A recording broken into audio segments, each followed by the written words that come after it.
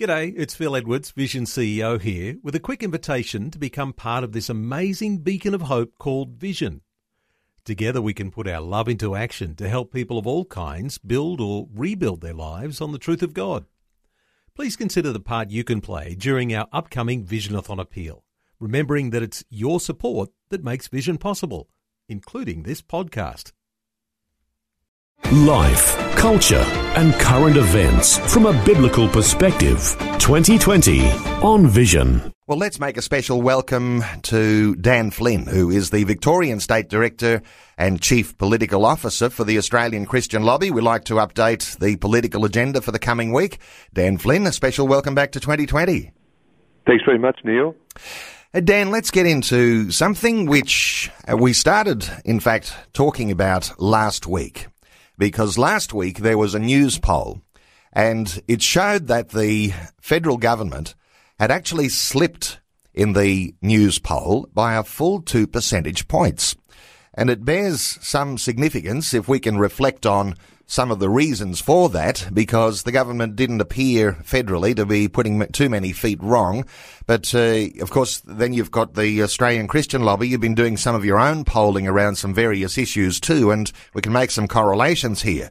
What's your thought on the significance of those poll figures and what might be causing them?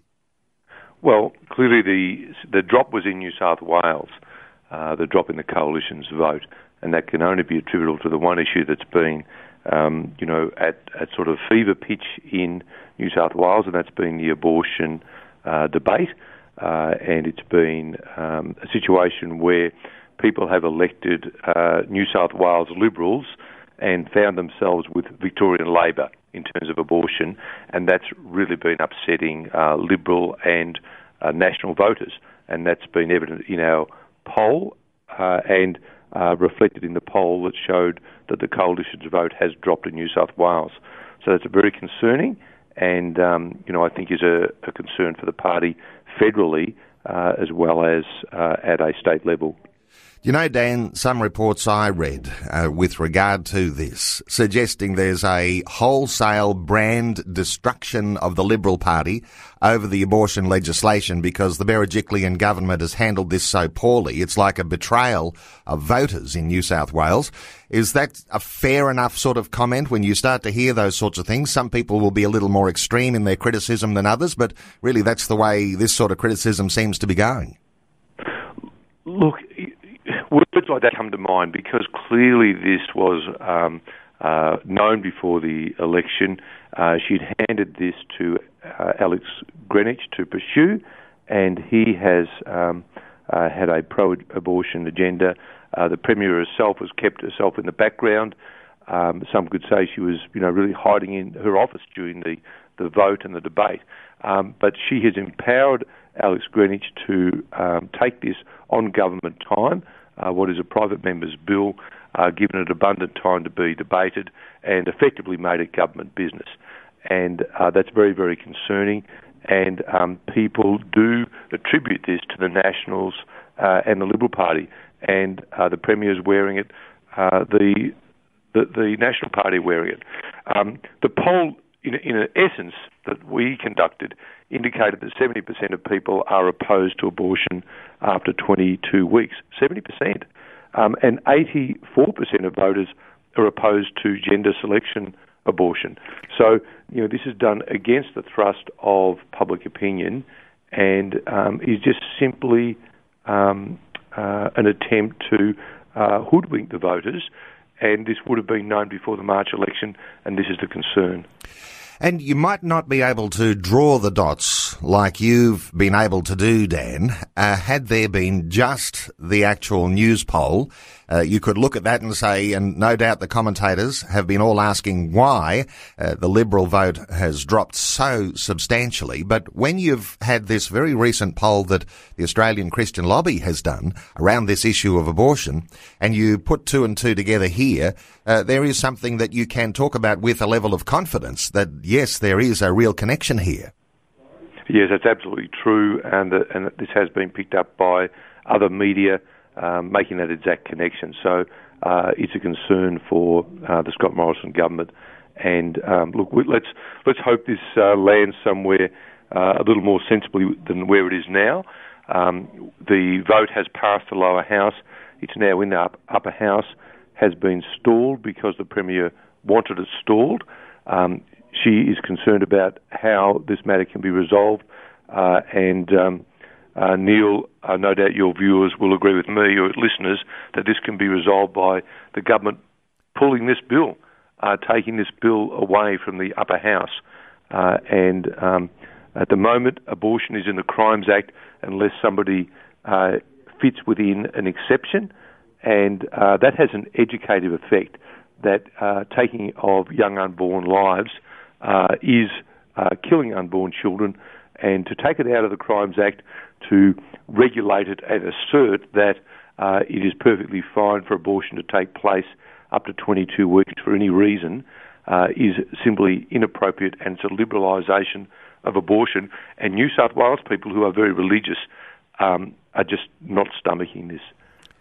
Well, there's a lot of issues on the agenda, and while we're talking about abortion in New South Wales, and I think that vote could come again to the upper house, and you say there's it's been stalled sometime in September, or the likelihood is what I heard.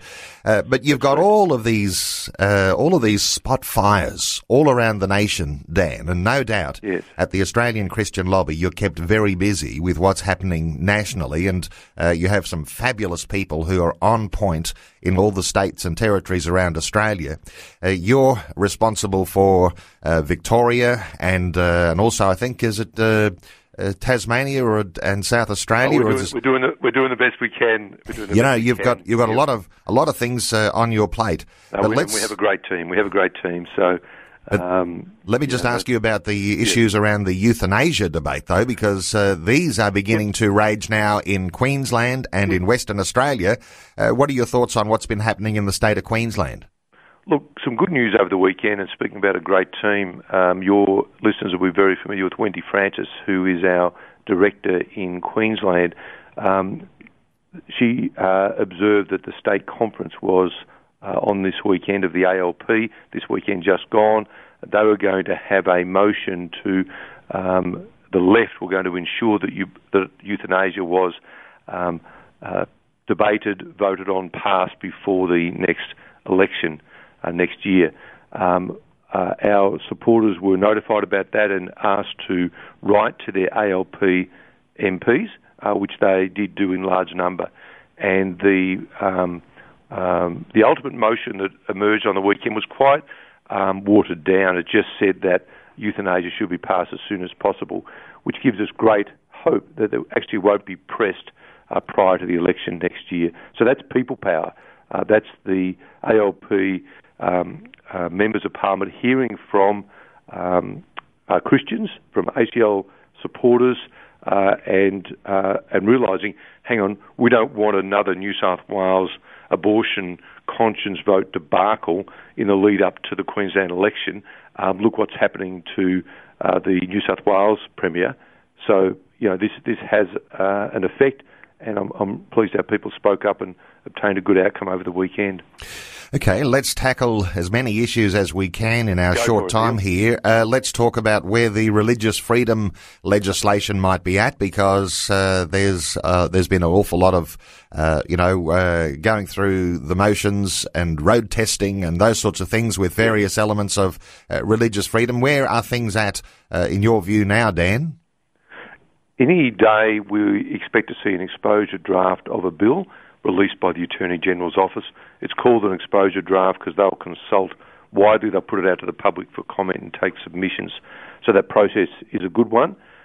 We hope that the exposure draft contains some of the things that we've been lobbying for, in particular that people who make comments about their religion outside of workplace, on social media for example, should not be sacked from their workplace, like Israel Folau, like others who are less high profile in Israel.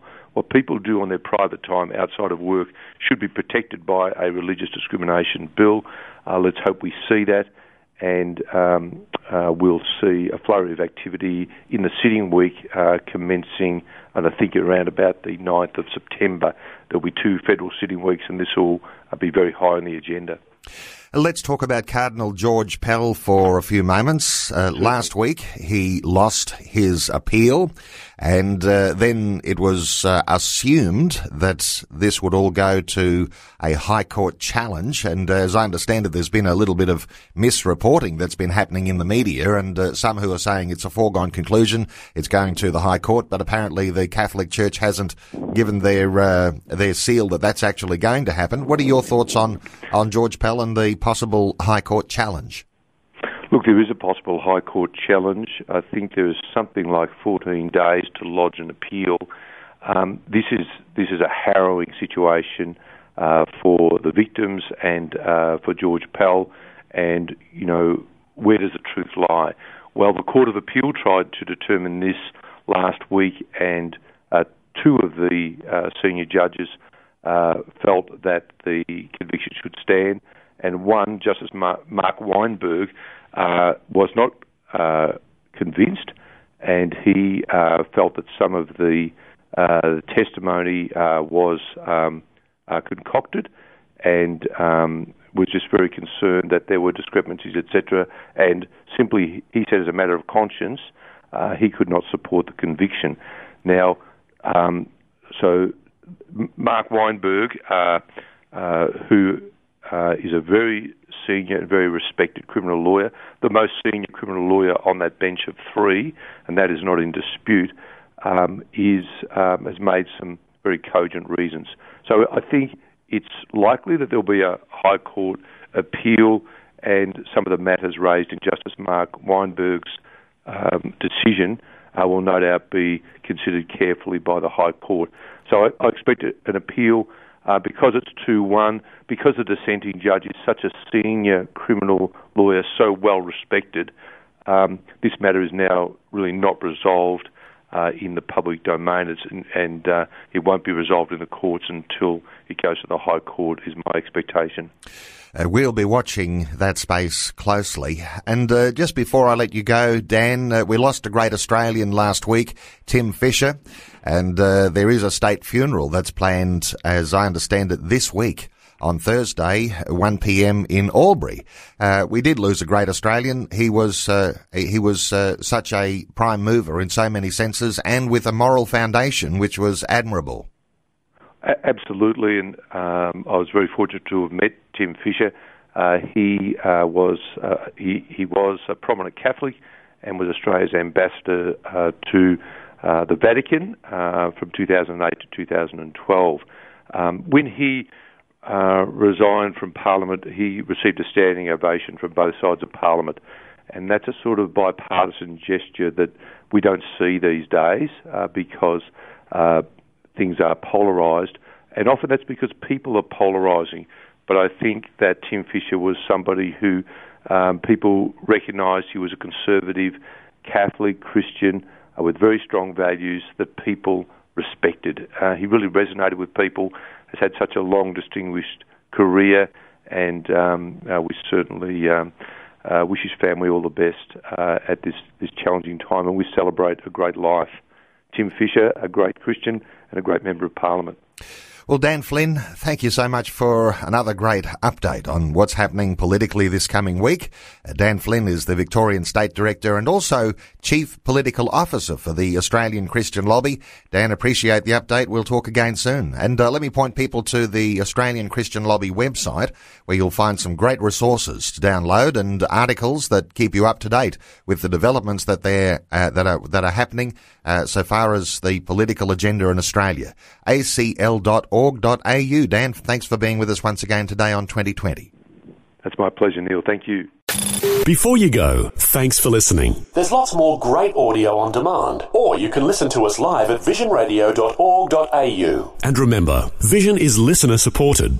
Your donation, large or small, will help us continue connecting faith to life for hundreds of thousands of people across Australia and around the world. Learn more or donate today at visionradio.org.au.